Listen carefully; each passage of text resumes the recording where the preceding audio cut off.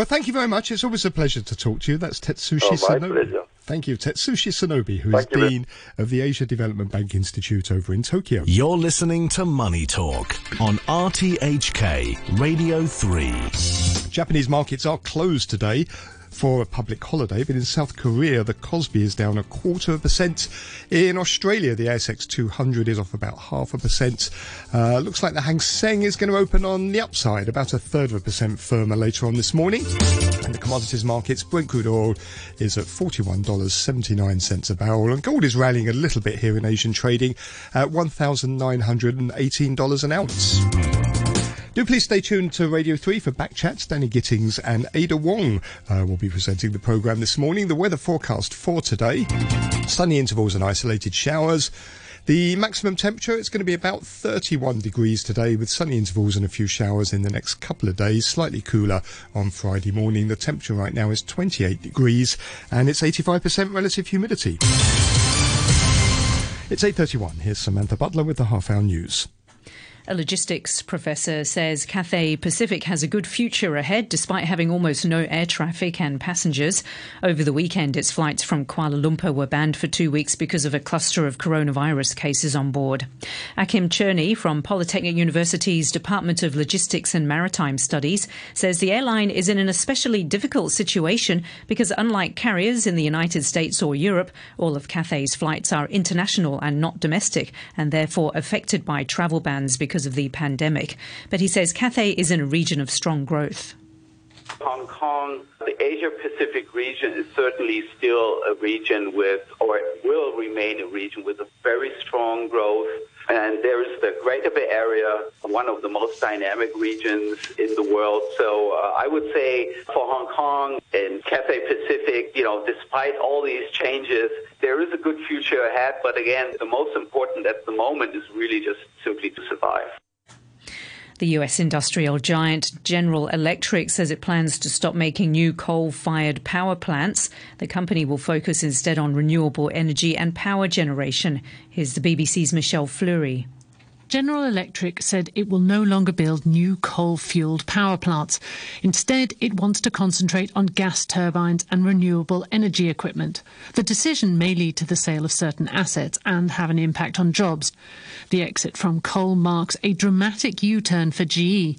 A few years ago, it bought Alstom's power business for nearly $10 billion. The deal proved to be a disaster for the company, which is struggling with too much debt and shrinking profits. Its shares were down more than 8% in midday trading. The government in Ecuador says 6 provinces have been affected by ash from a volcano in the Amazon, which has been active since last year.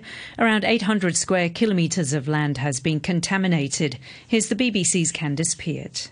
Ecuador's Sangre volcano is the most active in the country, having been erupting continuously for decades. On Sunday, several violent explosions were heard and a large ash cloud rose 10 kilometres up into the skies above its crater. The eruption deposited a fine layer of ash across Ecuador's central Andean region, while the international airport in the port city of Guayaquil was forced to close for several hours. The government has dispatched food and animal rations along with water pumps to help clean up crops and fields in the worst hit areas. You're listening to the news on RTHK.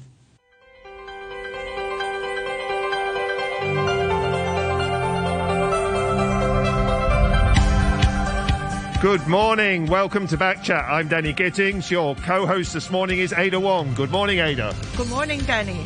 On today's show, can judges stay out of politics? As Hong Kong faces its first judicial resignation, reportedly because of the national security law. We'll be asking how far are judges being drawn into the political fray, both here and in the United States. Australian judge James Spig told Australia's national broadcaster that he quit Hong Kong's quarter-final appeal because of the national security law. And former Director of Public Prosecutions Grenville Cross says he fears overseas governments may pressure other foreign judges to follow suit. So will other foreign judges follow Justice Spiegelman out the door? And if they do, what will this mean for Hong Kong's judicial system? Can judges really avoid being caught up in a politicised environment, both here in the and in the US? When ugly battle over who will replace former US Supreme Court Justice Ruth Ginsburg is already underway, only a few days after her death. Let us know your thoughts on judges and politics. You can leave a message on our Facebook page, Backchat on RTHK Radio 3. Email us at backchat@rthk.hk. That's backchat@rthk.hk. Or give us a call. The number there, 233 88266. That's 233 88266. Joining us for the first half of the show this morning, we have Grenville Cross, former Director of Public Prosecutions, Professor John Burns, Emeritus and Honorary Professor, Department of Politics and Public Administration, and Gladys Lee, Barrister. And we want to hear from you, of course. We already got some emails coming in on the topic of today's show. Let me just briefly go to a couple before we go to our guests. Bowen writing, and an email titled, Differences Between the Systems of the US and Hong Kong. With the equivalent of a written constitution and what it entails, meaning executive actions and legislation have to comply with the provisions and standards incorporated therein, Hong Kong's judiciary is given a more important political role compared to previously. But it does not follow that judges are necessarily, still less expected to be, swayed by political considerations in reaching their decisions. The rule of law means they should not be, and are not seen to be so swayed, which does not, however, mean they're oblivious of political realities, including the limits of their authority. Whether any organ of government needs to be politicised depends on the authority as well as the level of authority it's given. An important point about Hong Kong's legal system is we do not have a pure system of constitutional supremacy, as the US does. In the US, decisions by the US Supreme Court on the constitutionality of statutes are final. Here, the final interpretation of the basic law rests with the National People's Congress Standing Committee, which is itself politicised, being a political as opposed to a judicial body preoccupied with legal considerations. Because of this crucial distinction, the politicisation and appointment of judges of the top court, which is neutral in the US, is inapplicable in Hong Kong, as is also inapplicable in other common law jurisdictions, like UK and Canada, which also do not follow the model of constitutional supremacy to the extent it's practiced in the US. And one more for the moment. Martin writes, interesting that Australian Judge James Spiegelman resigned from the Court of Final Appeal, citing Hong Kong's national security law, to Australian broadcaster ABC. Perhaps he prefers his home country, Australia, over Hong Kong, where they have far more draconian national security law than in Hong Kong, according to the Australian Law Council, where they can raid media offices with impunity, spy on local citizens and foreign diplomats, and where government and police are in general far more authoritarian than in Hong Kong? Or is there any truth to Grenville Cross's claim that the so-called Five Eyes English-speaking nations have been pressurising the foreign judges to quit Hong Kong? Thank you very much for that email from Martin, and we do indeed have Grenville Cross with us. Grenville Cross, former Director of Public Prosecution. Good morning, Mr. Cross. Welcome back to Backchat. Yes, morning. Now, you've been quoted in the South China Morning Post, and our listener just there picking up on it, saying that you suspect that these judges are not deciding, or only one so far, but judges are not deciding to quit the Court of Final Appeal by themselves. Foreign governments are putting pressure on them. Well, this is pure speculation on my part. I didn't actually say that was happening. I said this is something that could be happening, given the stance that has been adopted by various governments towards Hong Kong. Well, they quote you here saying you expect other members of the Five Eyes Intelligence Alliance to pressure their citizens to quit the Court of Final Appeal. Well, that's certainly a real possibility, but whether that's happened in the case of Judge Spiegelman, only he will know, which is why I very much hope that at some point he will clear the air. So you think basically there is, whether or not in this particular case politics was behind Spiegelman's resignation, you think there is politics at work more generally in terms of who may leave the Court of Final Appeal? Well, I mean, I see the. I mean, you only have to look at the fairly hostile actions which the Australian government has taken against Hong Kong over the last 3 or 4 months or so in order to see where they're coming from. I mean, they've imposed a very high travel advisory. They've effectively advised people to be very careful if they come to Hong Kong, because they might end up being arrested under national security law and even whisked away to the mainland for trial. They've even told the 100,000 odd Australians who live in Hong Kong that if they have concerns about the the national security law. They should consider packing their bags and going back to Australia. They've urged Hong Kong businesses to consider relocating to Australia. So there's clearly a campaign going on to try and harm Hong Kong. And my view is that this could well be part of that, and that we've seen as well, I should of course mention, that they've also suspended the extradition arrangement between Australia and Hong Kong, which will undermine criminal justice here. So it's certainly not beyond the realms of possibility that they would also at some point urge Australian judges to consider their positions on the Court of Final Appeal.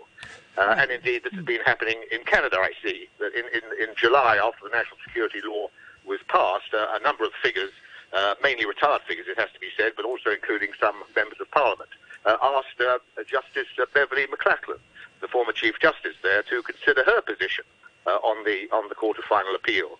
And we've seen the noises as well coming out of London as soon as the news about Judge Spiegelman was revealed last week. Sir Ian Duncan Smith, who's the former leader of the British Conservative Party, immediately rushed out a statement saying that it was necessary for all the Commonwealth countries to review the position of their judges in the Hong Kong Court of Final Appeal.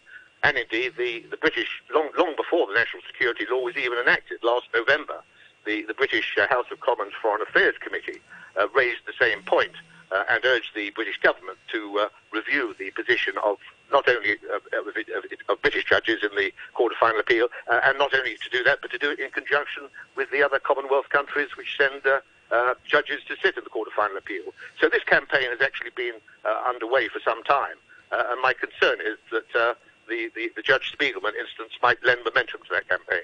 OK, well, also with us is Gladys Lee, barrister. Good morning, Miss Lee. Welcome to Back Chat. Gladys Lee? OK, well, we'll come back to Gladys Lee. Also with us, Professor John Burns. Professor John Burns, Emeritus Professor and Honorary Professor, Department of Political Politics and Public Administration at Hong Kong U. Good morning, Professor Burns.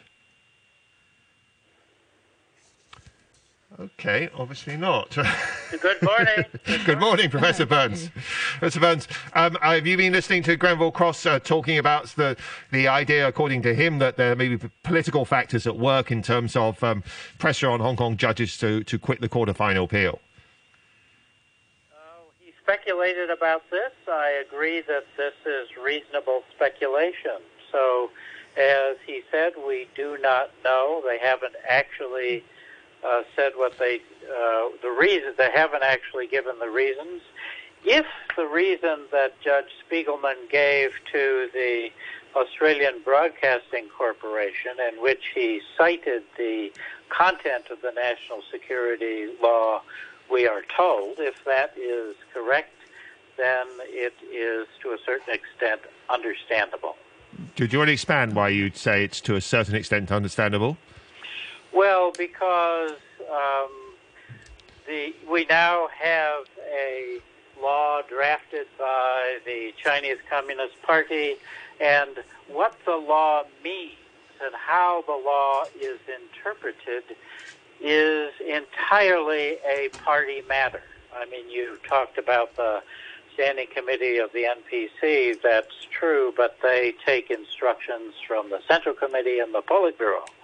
So I think that I agree that it is a political matter, and so this is, but you'd expect that, I guess, because I'm a professor of politics. And so... Sorry to interrupt you, but I look at it from that Professor Burns, how would this affect the reputation of the Court of Final Appeal and the judiciary in general? So I think the question here is to what extent judges are involved in politics. And I think that the issue is how do you understand politics? And I understand it broadly. Judges are asked to resolve conflicts over interests. And insofar as they're doing that, these are political issues, these are social issues. We've been told that, they decide based on the law, but it isn't always clear what the law means. So when there is doubt about what the law means, then, of course, the party is the final arbiter. So, I mean, it's as simple as that. And yes, I agree that the entire episode raises questions about credibility of the Hong Kong government, I would say. That is to say, those people that speak out about this and that parts of the basic law have really no competence to say so. And that's precisely because what it means is determined by the party. Unless they're members of the Hong Kong Party Committee, which they have not so far declared, they really don't know what they're talking about. But Professor Burns, we're talking mostly about Hong Kong at the in the first half of the programme, but you could say, and we'll move on to the US in the second half of the programme. You can say that this reflects the fact that judges can't stay out of politics anywhere in the world, and you see this in a very different context in the US right now.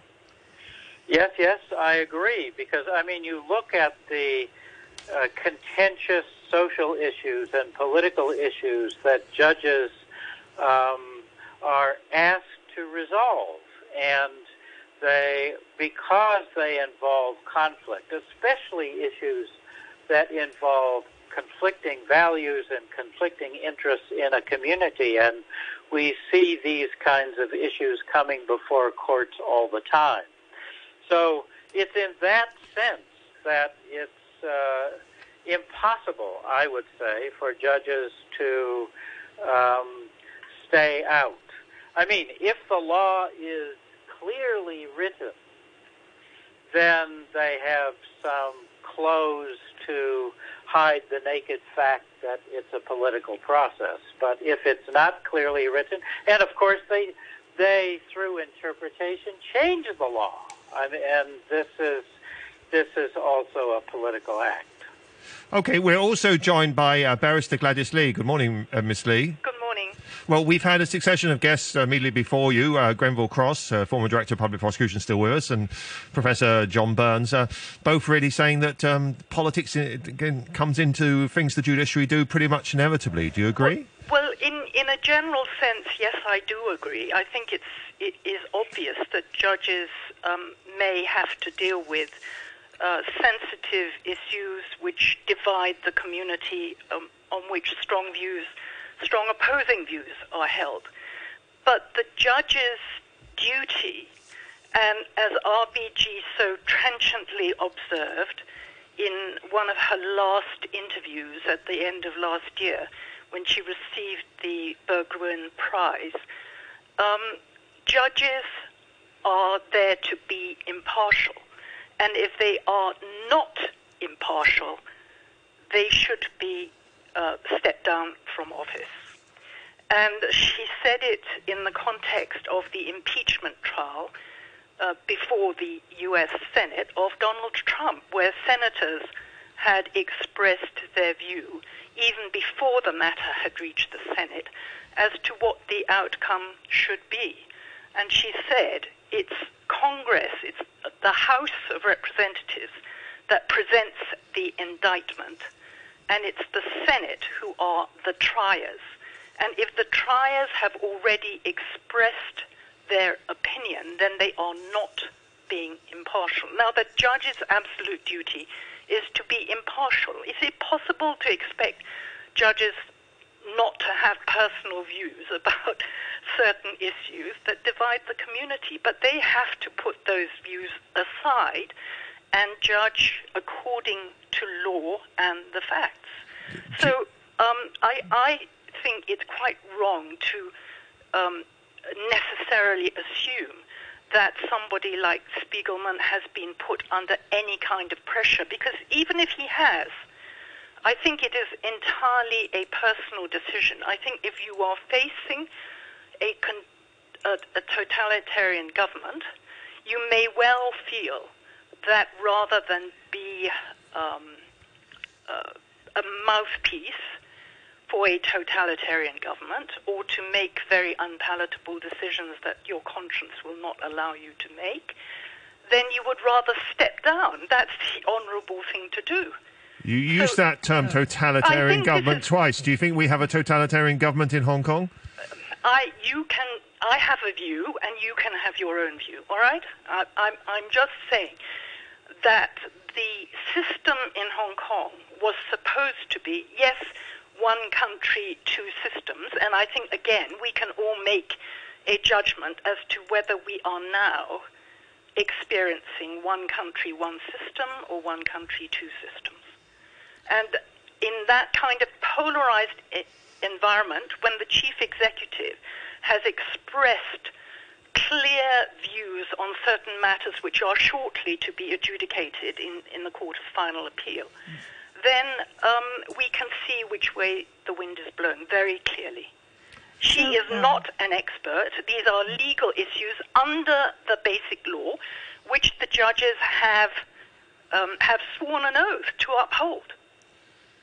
Right. So, is there a reason to expect a ripple effect of resignations? I've no idea, but I am saying that this is a personal decision by any particular judge. And if you look at Spiegelman's record, I think he is a man of integrity. True, it is that he has always been a staunch protector of human rights. So I think you can leave it to your own conclusion. He has said, without any elaboration, that it's in relation to the national security law. And if he chooses to say no more, I would only assume that he is a man who is acting according to his conscience and not leap to any other conclusion. Okay, well, let's go back to Grenville Cross. And Grenville Cross, let me read to you a email that's just come in from one of our listeners, Matthew, fairly vigorous email, but that's part of the flow in back chat. He says, Grenville Cross, exactly what evidence or fact do you have for suggesting Justice Spiegelman was pressured to resign by the Australian government? From your opening remarks, it sounds like you have absolutely nothing to support your potentially slanderous assertion and are literally making stuff up in order to support your own political position and personal interests. You'll need to do much better if you expect to be persuasive to a broader, informed audience beyond the standard party-loyal patriots who produce those kind of arguments. Grenville Cross? Well, I do have no evidence, but I'm simply saying that this is the sort of thing that could happen if there is an international campaign to harm Hong Kong. As I say, Australia and various other countries have already suspended their extradition arrangements with Hong Kong. Australia has advised its citizens not to come to Hong Kong because they could face prosecution under the national security law. So this is the sort of thing that could happen.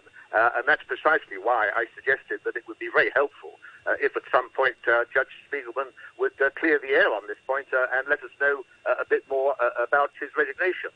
Of course, he from what we hear, he didn't explain the reasons for his resignation to the chief executive or the Hong Kong authorities. But why should he be required to say this openly? To the ABC. But could I make another point? In my view, it's a great pity that the judge has resigned because the Court of Final Appeal will shortly be called upon, presumably in various cases, to develop the jurisprudence in relation to the national security law. And he would have been able, I would have thought, to make a useful contribution to that development. Obviously, if there were events after that of which he disapproved or he felt that he'd been unable to influence its development in a beneficial way, then that may have given him some ground for resignation. But to simply resign before any cases have come up seems to be a bit premature.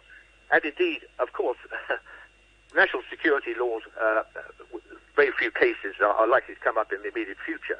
And even if Judge Spiegelman had been asked to sit on any of those cases, if he really felt that he couldn't appropriately sit on the court on that occasion, he could have simply recused himself rather than taking a dramatic step of withdrawing from the court entirely and depriving it of his experience.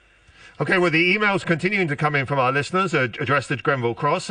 Let's read another one, and then we'll give Mr Cross a chance to respond if he wishes. Alan says, Grenville Cross has been spreading a totally unfounded conspiracy theory. The Five Eyes told the judge to resign.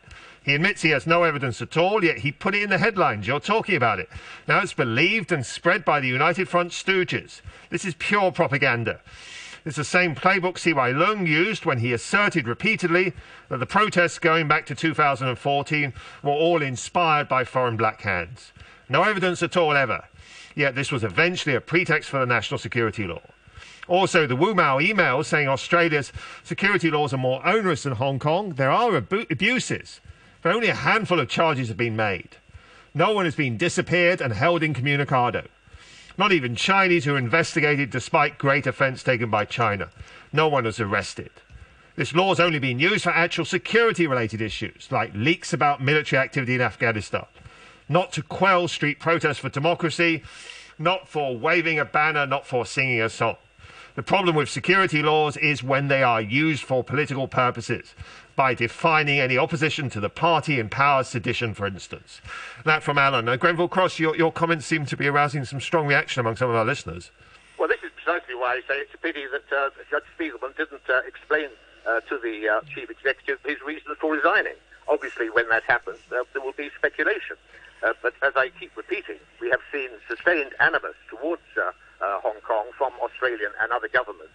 And given that the British House of Commons Foreign Affairs Committee has previously called for the position of Hong Kong judges to be reviewed, given that the former leader of the Conservative Party has just called for the position of British judges and indeed Commonwealth judges on the Court of Final Appeal to be reviewed, we can see the momentum is building up. And as I said at the outset, even Justice McLachlan in Canada has received calls from various politicians to withdraw from the Court of Final Appeal as well. So that momentum is clearly building up. And it wouldn't be surprising at all if at some point judges were urged to consider their positions by their various governments. Will it be a disaster for Hong Kong if it lost its overseas judges on the Court of Final Appeal? Well, I think it would. Obviously, the presence of the expertise of these overseas judges greatly enriches the quality of the judgments which are given and enhances their stature internationally. And indeed, the judgments are often quoted in foreign jurisdictions. So it would be a great pity, but I'm glad to see that so far as we can tell, the Judge Spiegelman case is a one-off, and no other judges seem to be contemplating following suit. Let's give Professor John Burns a chance to come back in, because he has to go in a couple of minutes. Professor Burns, are we perhaps moving towards an era where there are going to be less foreign judges in Hong Kong? I agree. I think that that's entirely possible. Of course, I would love to think that the judges will stay and that we will benefit from their expertise and all of this kind of thing, which I think would be a fabulous outcome. But I am very pessimistic about this, and I believe that our one country, two systems has been dramatically eroded. There's actually been a regime change in 2019-2020, and we are much more like a mainland city than different, I would say. So yes, it would not be good. Is it also because of the Hong Kong government's current claim that there is no separation of powers, which has affected how foreign judges see our judicial system? Yes, of course. I think that it may be related to that. So, what you see is the party interprets what these laws mean, what the Constitution means, and they lay it down, and then that's it. Accept it, or if you don't accept it, then there's really no other recourse. OK, thank you very much. We're going to say goodbye to Professor John Burns and Grenville Cross for the moment. Do stay with us. We're continuing the discussion after 9 o'clock and also broadening it out. Gladys Lee mentioned briefly the death of Justice Ruth Ginsburg in the US Supreme Court, and of course a battle already shaping up in the US and becoming a major election issue about who might replace her on the US Supreme Court, with the Democrats and Republicans both having their own ideas about that. If you have any thoughts on either of these topics, or more generally on the issue of judges in politics and can judges really stay out of politics, then do send us an email at backchat@rthk.hk, backchat@rthk.hk, and there's several emails coming already. We'll get to those after the news. You can also, of course, leave a message on our Facebook page, and there's a message there on this topic from TC, Backchat on RTHK Radio Free. or give us a call, of course, 233 88266. The weather forecast: sunny intervals, isolated showers. The maximum temperature will be 31 degrees, currently 28 degrees. We'll be back in 3 minutes. Admittedly from very high levels. You're listening to the news on RTHK.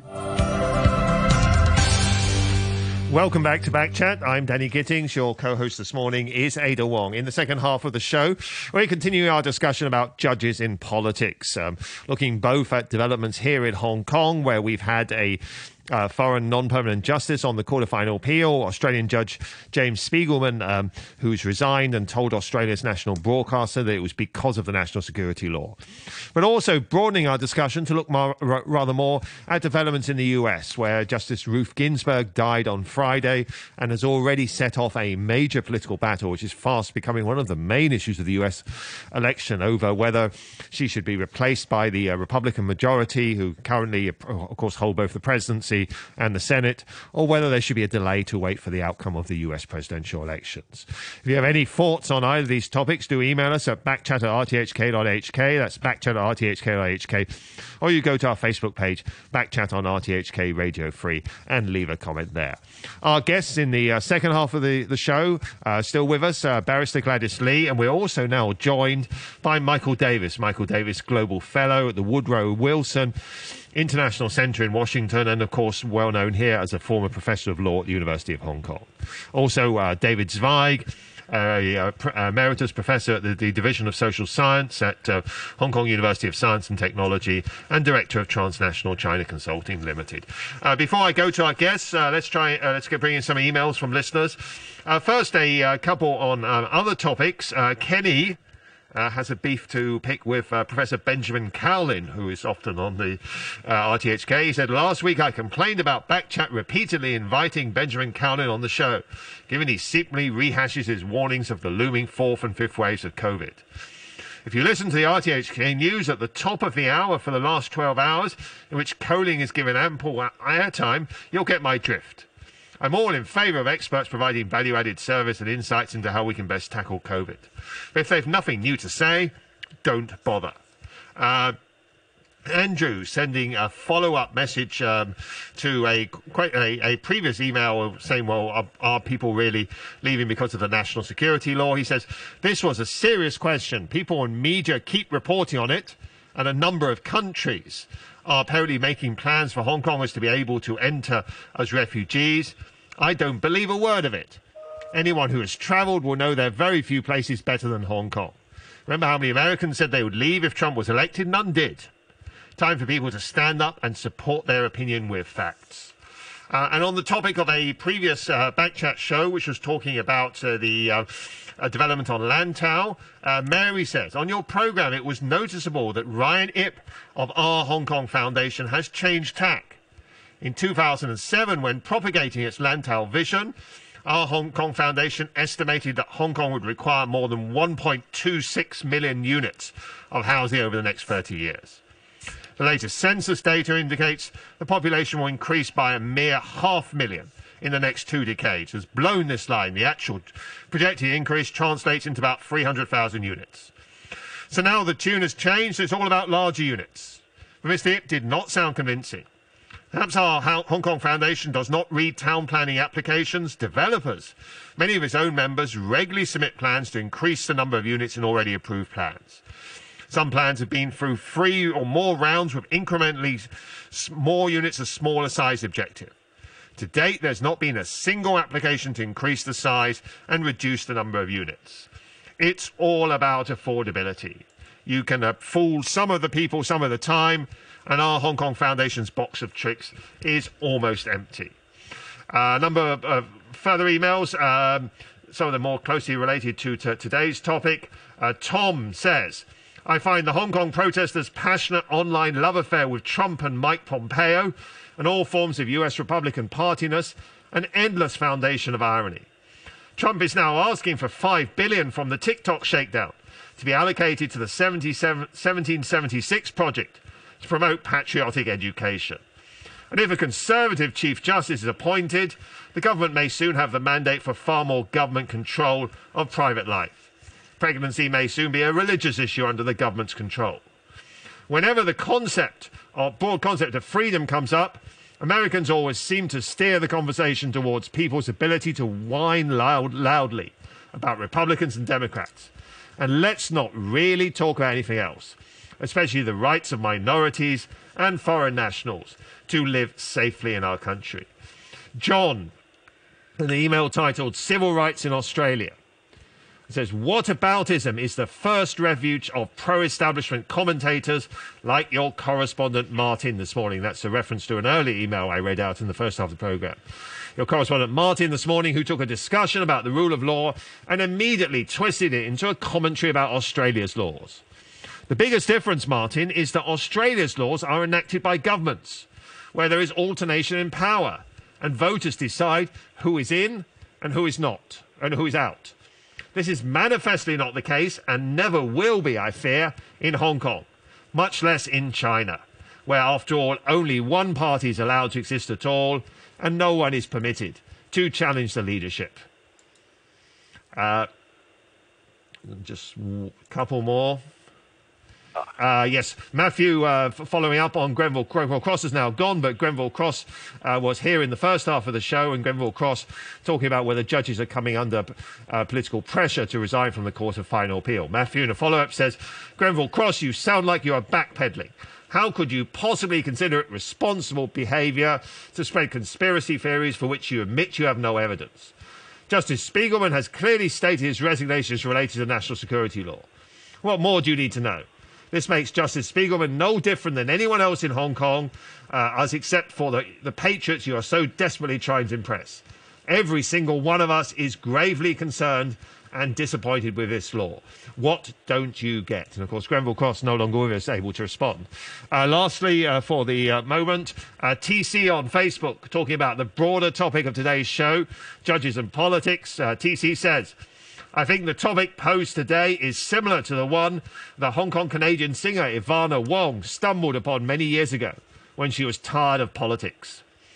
Anything a government or someone with power, such as a CEO, does is political by nature. It's almost impossible to avoid politics in almost every aspect of life anywhere in the world. In regard to politics and the judiciary, I think it's naive to think judges are above politics. In Hong Kong and the United States, members of the judicial branch are nominated by the executive branch, and the legislative branch confirms or rejects that choice. Now, it's unsurprising to think both heads of government will nominate someone ideologically similar to them. Members of the legislative branch will confirm or reject the candidate based on their political positions. Most importantly, members of the judiciary anywhere in the world make judgments passed on laws based on laws passed by the government. Every judgment they make has the potential for huge political consequences, and he mentions a number of cases in the United States in that context. There's nothing political about the entire process. Thank you very much to our listeners, and please do keep those emails coming. Yes, let's go to David Strike first. Professor David Strike, in this next half of our show. Good morning. Good night, David. Good evening. The passing away of Justice Ruth Ginsburg has been turned into a major election issue in the United States. How do you see that from where you are? Well, it's interesting that, in fact, in her passing, she's been. I was thinking about all the different levels of her career. From when she was younger and a lawyer and a judge, and then a Supreme Court judge, and in fact, the fifth moment of her career is in her passing, because she's really created this crisis, I think. And so there's a couple of ways you can think about it. You can think about one way is could she have avoided this crisis? I mean, I've been reading some articles who are saying that she was encouraged in 2010 to step down. Then she was encouraged in 2013 to step down for her health, while Obama was still in good position to appoint a new judge. And she made the decision that she wanted to stay in and hang in there. And so, to a certain extent, this is a crisis of her own making. But Professor Spig, what kind of, many people not so familiar with the US system, looking at it from afar, what kind of system is it where it depends on someone dies, the political balance of a court, and that You could have people desperately hanging on, as presumably Justice Ginsburg was, just because of the legacy. I mean, people from the rest of the world must look at this. You should ask Michael these questions about the rules of the court. I mean, you can stay till you die. I mean, that's the whole thing. And so that's part of what makes this all so political, is that Trump has had the chance to put in 2 people. This would be 3, and he can put in people who are quite young, so he could swing the court. The court would now go 6-3. If he can put a person in, it will go 6-3 in terms of conservative judges, which means that for the next 20 years, the right wing and sort of anti-liberal perspective, conservative anti-liberal perspective, will dominate. And so in that sense, the 4 years of Trump already was a huge threat to liberal America. Right, the liberal tradition in America, human civil rights, black rights, women's rights, affirmative action, all these things that Trump has been railing against. And now he, in fact, is given the chance to consolidate the anti-liberal, the conservative view in the courts. And so the number of issues that will now be up for grabs is astounding. The number of cases. The first one is Obamacare, and for many people, it's the whole question of pre-existing conditions, right? So anybody who is sick, who has been sick, won't be able to get insurance if Obamacare is overthrown. My son has a heart condition. Hey, we lose health care coverage. 20 million people have been covered who weren't covered before because of Obamacare, because of the way it was structured. So 20 million people, the day that they ban Obamacare, will go off of their health insurance in the midst of a pandemic.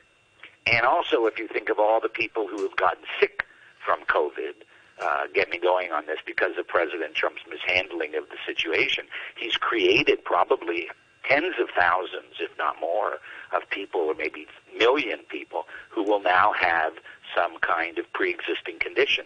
So if this goes through, that's a real problem. Let me just say one more thing. Sure, go ahead. Let me just say one more thing, which is, so then you ask the question about what's the politics of this. Well, the politics are quite complex, right? The simple way that this becomes nothing, no politics at all, is basically that the Senate, Mitch McConnell, within 40 days, they put through a judge, they have a vote, and you have a new judge. That's the simple thing, right? And is there time to do this, David? Is there time? Well, there's a debate. I mean, I was listening to some reports. It usually takes 60 to 80 days. The record normal time period is 60 to 80 days to get a judge through. But Mitch McConnell can try and push this through in 40 days if he can figure out a way to do it. There's no more, you can't drag it out anymore. There's almost nothing that the Democrats can do on that. The big question then is if he doesn't get it, right, where it becomes really interesting, and maybe I'll be quiet after this, though I tend not to. The really interesting thing is if they don't get it through, and then Trump loses the election, right? And then it gets really interesting, and then it gets even more interesting if the Republicans lose the Senate, right? And this whole thing could hurt them to a certain extent. So if the election goes against the Republicans, then they've got to decide, do they try and push through a conservative judge, when clearly the people of the United States have spoken that they don't want the conservatives in power anymore. And I'll be quiet. Well, no, please stay with us. But you mentioned Professor Michael Davis, who's with us. Now, I introduced Professor Michael Davis before as a global fellow, Woodrow Wilson International Center in Washington, former professor of law at University of Hong Kong. An email was already coming from a listener criticizing us for not talking about all of Professor Michael Davis's affiliations. And Professor Davis has had many affiliations over the years. So let me read that email out first, and then, Professor Davis, I'll go to you, and you're welcome to respond to this email, and also please talk generally about these issues involving judges in Hong Kong and the US. Martin, in an email, says, on today's news, there's actually a reference to RTHK news programs. On today's news, RTHK cites Professor Michael Davis as a legal expert. What RTHK conveniently left out, and would be important to mention for listeners, is Michael Davis is not just a former law professor at Hong Kong U. He was also working for the National Endowment for Democracy, one of the U.S. regime change organizations. In addition, Michael Davis is a global fellow at the conservative US government-funded Woodrow Wilson International Center. That's the one we did mention. Woodrow Wilson International Center, and sits on the advisory board on the anti-China, Washington-based Hong Kong Democracy Council, which states in its mission statement to preserve the US's own political and economic interest in Hong Kong. Other members of the Hong Kong Democracy Council include Nathan Law, and the rest of the Hong Kong Democracy Council's advisory board is made up of members of the NED, Open Society Foundation of anti-communist billionaire George Soros, the Council on Foreign Relations, and Freedom House. Thank you, Martin. Sounds like someone's been doing a lot of research on you, Professor Davis. Michael Davis, over to you. Wow, this is such an amazing story. I thought we were going to talk about Ruth Bader Ginsburg, but you still can. The National Endowment, the National Endowment for Democracy. I guess I should respond to it. I was a fellow. I wouldn't if I were you, Michael. Okay, yeah. Go on, Michael. Yeah. Yes, please continue. And of course, the Woodrow Wilson Center is not a conservative think tank. Woodrow Wilson was very much internationalist. So it's a kind of a think tank on the other side of the political spectrum. And I am on the advisory board of the Hong Kong Democracy Council. So they got that right. I'm also currently a visiting professor at the University of Hong Kong Faculty of Law. So I do quite a number of things. And I'm proud of all of them. So that I'll say more about that. Okay, let's get back to the issues then, yes. Yes, good. Particularly, Michael Davis, from your experience both in Hong Kong and the US, can you draw any sort of parallels between the developments we're seeing, judges and the politics in Hong Kong and in the US? Oh, absolutely. I think, what's going on now, and I think David spelled it out very well, that the battle in the U.S. over the court is a battle over a kind of conservative establishment versus more progressive views. And in Hong Kong, you have a similar kind of battle going on where the conservative establishment is putting pressure on the Hong Kong courts in many ways. The Chinese government in some ways leading the charge by creating, under the national security law, the listing of judges that are allowed to hear the cases. And, of course, you covered, as I understood from your comments in the first half hour, the resignation of a judge who was concerned about that. So the introduction of politics into the court, in the United States Supreme Court, and also in Hong Kong, there's a lot of parallel there. But the difference is that we have a reputation here in Hong Kong that judges are apolitical. We don't have this overtly political way of appointing judges in Hong Kong that you do in the US. Right, exactly. And I would not defend the U.S. system for appointing judges. I think it would be better, if they had limited terms so that we could turn them over time and not, have this rather unseemly situation where a death of a great justice is effectively ignored while we jump immediately into politics. But I think there's now more and more pressure on judges in Hong Kong. The criticisms that have been made by some political figures, I think especially Tony Kwok the other day, specifically naming 3 magistrates that he disapproved of, and this idea that listing judges that are agreeable to Beijing in terms of who can hear these cases, not just in national security cases, but they're suggesting that should apply to cases on rioting and sedition and so on. So the politics that we're concerned about is entering also into Hong Kong, if not in the appointment process. We don't know whether even the appointment process may be captured by it eventually, because the body that selects judges is also appointed. So eventually we don't know whether that will happen. So far I haven't heard that that's happened. But I am concerned about how, which judges will be approved of in Hong Kong and what the future of the judiciary will be like if this pressure continues. But can't we say that Hong Kong has a long way to go? It's unimaginable in Hong Kong you'd have a situation like you do in the US, where judges are essentially expected to stake out what their positions are before they will even be appointed, and that We have prominent US senators saying it's an absolute litmus test before they will vote for a new judge, that judge must agree to overturn court precedents on abortion and things like that. It's inconceivable you'd see that for judicial appointments in Hong Kong. Could I Gladys Lee, yes, please. Could I raise a point here?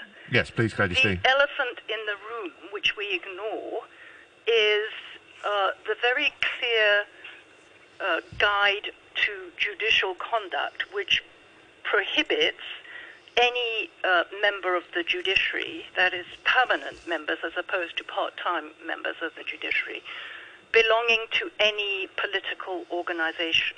All right? Now, can I ask you all to try and name any person in Hong Kong who has owned up to being a member of the Communist Party? Well, you've opened a very interesting... I mean, of course, members of the Communist Party in Hong Kong are not supposed to declare their affiliation, are they? Exactly so.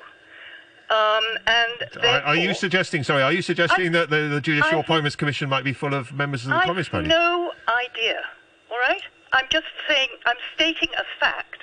And very interestingly, when Christine Low wrote her first edition of the book, The Chinese Communist Party in Hong Kong, in her introduction, she prefaced it with a question, time to come out, question mark. Well, that hasn't happened, all right? I'm just stating a fact, and we will never know whether or not there is any member of the judiciary who is a member of the Communist Party. Oh, well, thank you. And so I don't know why you assume that the process is not already politicized. We just don't know what the position is. So are the judges supposed to declare, before they enter the judiciary? There must be declarations. Well, first of all, I think there is a thorough vetting done. But how trustworthy is that vetting now? I know, for instance, there was one judge who was a member, not an active member, but a member of a political party, and he resigned his membership before going to the bench. Yes, Professor Zweig, David Zweig. Showing their hand. I mean, Ruth Bader Ginsburg, when she was interviewed for the Supreme Court, one of the reasons she was nominated because she was seen to be a consensus. I went back and looked at some of the, in preparation so I could be really good on back chat today. I went back and looked at some of the things about her, and she was seen to be a consensus builder. And as soon as she got, so this goes against the idea, back then you didn't have to lay out your cards, and you could refuse to answer questions. But then once she was on the bench, she became the most outspoken person, partly because of the changing times in the U.S. and the changing makeup of the Supreme Court. But she became, the center, and was regularly writing critical opinions after the conservative judges had put forward a more conservative position. That's where she became most famous after doing. She was famous as a lawyer before becoming a judge, but also that's how she became so famous, which was she could, for being the dissenter, and yet, as Gladys says, now in the U.S., or I forget who said it, Ada, that, in the U.S., you get selected when they know that you're going to overturn Roe v. Wade, abortion rights, or your politics determine whether or not, to a certain extent, you get on the Supreme Court. Not in that sense. That's a much more political sense. It's interesting. Can I comment here? Yes, please. It's interesting that Justice Roberts, the Chief Justice right now, who was thought to also be a very reliable conservative upon his appointment, has been trying to tilt a little bit the other way, because I think he's concerned that the credibility and legitimacy of the Supreme Court is under threat if they're seen to be too political. So sometimes justices that were presumably thought to be reliable conservatives, I think even Earl Warren years ago, turned out to be very much more progressive. And we don't know whether Roberts will be even more so if this court winds up with a 6-3 conservative majority. We don't know what they're going to do to salvage their reputation. But one of the things, but even so, Michael, it would then be 5-4, right? That's the problem. Right. Even if he swings, with her death, it's 5-4. With her alive, it was 4-4, and he was the swing vote. Yeah, I know. One of the things I think that some Democrats are now proposing is even court packing, that they would, if they capture both the Senate, the House, and the presidency, that they may actually increase the number of justices so that they can override this conservative majority. And this is something that FDR also threatened to do at one time. Do you support that, Michael Davis? Do you support court packing? Yeah. Do you support court packing yourself? Well, I don't know. I think at the end of the day, I probably would if they wind up pushing this justice through, because I think the court will have no credibility at all if it has a 6-3 majority. And we're not talking just conservatives. We're talking some pretty extreme right-wing conservatives. And I think the United States Supreme Court's credibility as an institution is at stake. So there's going to be debates on this if McConnell does what he's threatening to do and pushes through this justice. He's the very person who said he couldn't consider a justice that was presented by Obama at the end of the Obama administration, which was 9 months before the end of the administration, saying that it had to wait for the election to see who the American people wanted. So now suddenly he's completely changed his story. So it is a political crisis. It's a constitutional crisis if they proceed in this way, and I think there's going to be pushback. OK, we'll have to leave it there. We're out of time, I'm afraid, but thank you very much to our guest, Gladys Lee, barrister, who's been with us here for the start of the show, and joining us in the second half of the show, Professor David Spig, Emeritus Professor at the Division of Social Science at Hong Kong University of Science and Technology, Director of Transnational China Consulting Limited. You just heard Professor Michael Davis. Professor Michael Davis, we introduced as Global Fellow at the Woodrow Wilson International Centre in Washington, former Professor of Law at the University of Hong Kong. Of course, Professor Davis's affiliations then became a subject that attracted an email from Martin criticising RTHK for not mentioning some of his other affiliations, which we read out in full. And there's now been a response to Martin from another listener saying, it was amusing to hear Martin's attempts to dox Professor Michael Davis by revealing in inverted commas here, Davis's already well-known affiliations and distorting the reputations of the National Endowment for Democracy and the Woodrow Wilson Centre. OK, Martin, now that we've established your principled devotion to knowing everyone's full background, let's hear about yours. Which CCP training centre are you affiliated with? Martin, if you want to respond, I'm afraid we'll have to read that out on tomorrow's show. And that is all the time we've got for today. Thank you very much, Ada. Hugh will be back for Back Chat tomorrow. Do join us then. The weather forecast, sunny intervals and isolated showers. The maximum temperature will be around 31 degrees. Currently 28 degrees. Relative humidity, 83%. A crane attached to a lorry should be lowered and returned to its stowed position after use. A poorly placed crane can pose a threat to other road users and may damage road facilities. Installing a warning system will help alert the driver if a crane isn't in its stowed position when the vehicle is in motion. The Transport Department reminds crane lorry drivers to ensure that their cranes are properly stowed before driving. The news at 9:31. A logistics professor says Cathay Pacific has a good future ahead despite having almost no air traffic and passengers.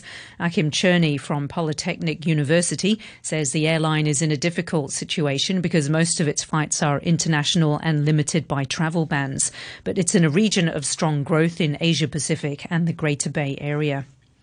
The World Health Organization says 156 countries have joined a global scheme for the common development and fair distribution of future vaccines against COVID-19. The United States and China haven't signed up, although Hong Kong has. The facility known as COVAX hopes to have 2 billion doses of vaccine available for global distribution by the end of next year. And conservation experts say 1 in 5 species of maple tree are threatened with extinction. They're calling for urgent action, including storing seeds at a seed bank. I'll have more news at 10 o'clock. It's time right now on Radio 3 to say good morning to Phil Whelan and his guests on The Morning Brew. Hello. Hello, Phil. How are you? Not too bad at all. Good morning. Newly up-spotted. Hello. You never Facebook chat with me, Phil. Good morning. He's got the Tom and Jerry type violence. It's a great experience if you just want to get a bit of zing. On your radio and live online, this is The Morning Brew. Hello, good morning, and welcome to Tuesday. It's The Morning Brew. Once again, really cool to see gigs and exhibitions and all sorts of stuff with real people coming back. Long may that last. We're going to begin today at 10:10 by highlighting some recent artworks by 10 local art graduates in HK Forward 20. This thing's in its 9th year. It's curated and produced by gallery owner Katie Datilly, who after 10 is going to tell you more. Very happy to support all this wicked local talent. Jared Watt's with us after that for this week's Oz Report. He'll bring you some great Aussie music too, of course. And after 11, we're going to go and catch up with Dr. Marion Pierce. Today, he's going to be talking about circular fashion with Lauren from Redress. Now, there's a huge amount of clothing waste in Hong Kong, which is ironic when you think about the thousands of people here who can't really clothe their families properly. Or have you ever seen more than the occasional charity shop here? Now, in other countries, these places are considered gold mines. Oh, yeah. But second-hand tends to mean spent and unclean here. Well, Lauren's going to tell you how that can be changed. We will be on Facebook Live after 11. And after 12, off to St Kilda in Melbourne for our weekly chat with biz futurist Maurice Misolowski. It's all about fuel and energy today.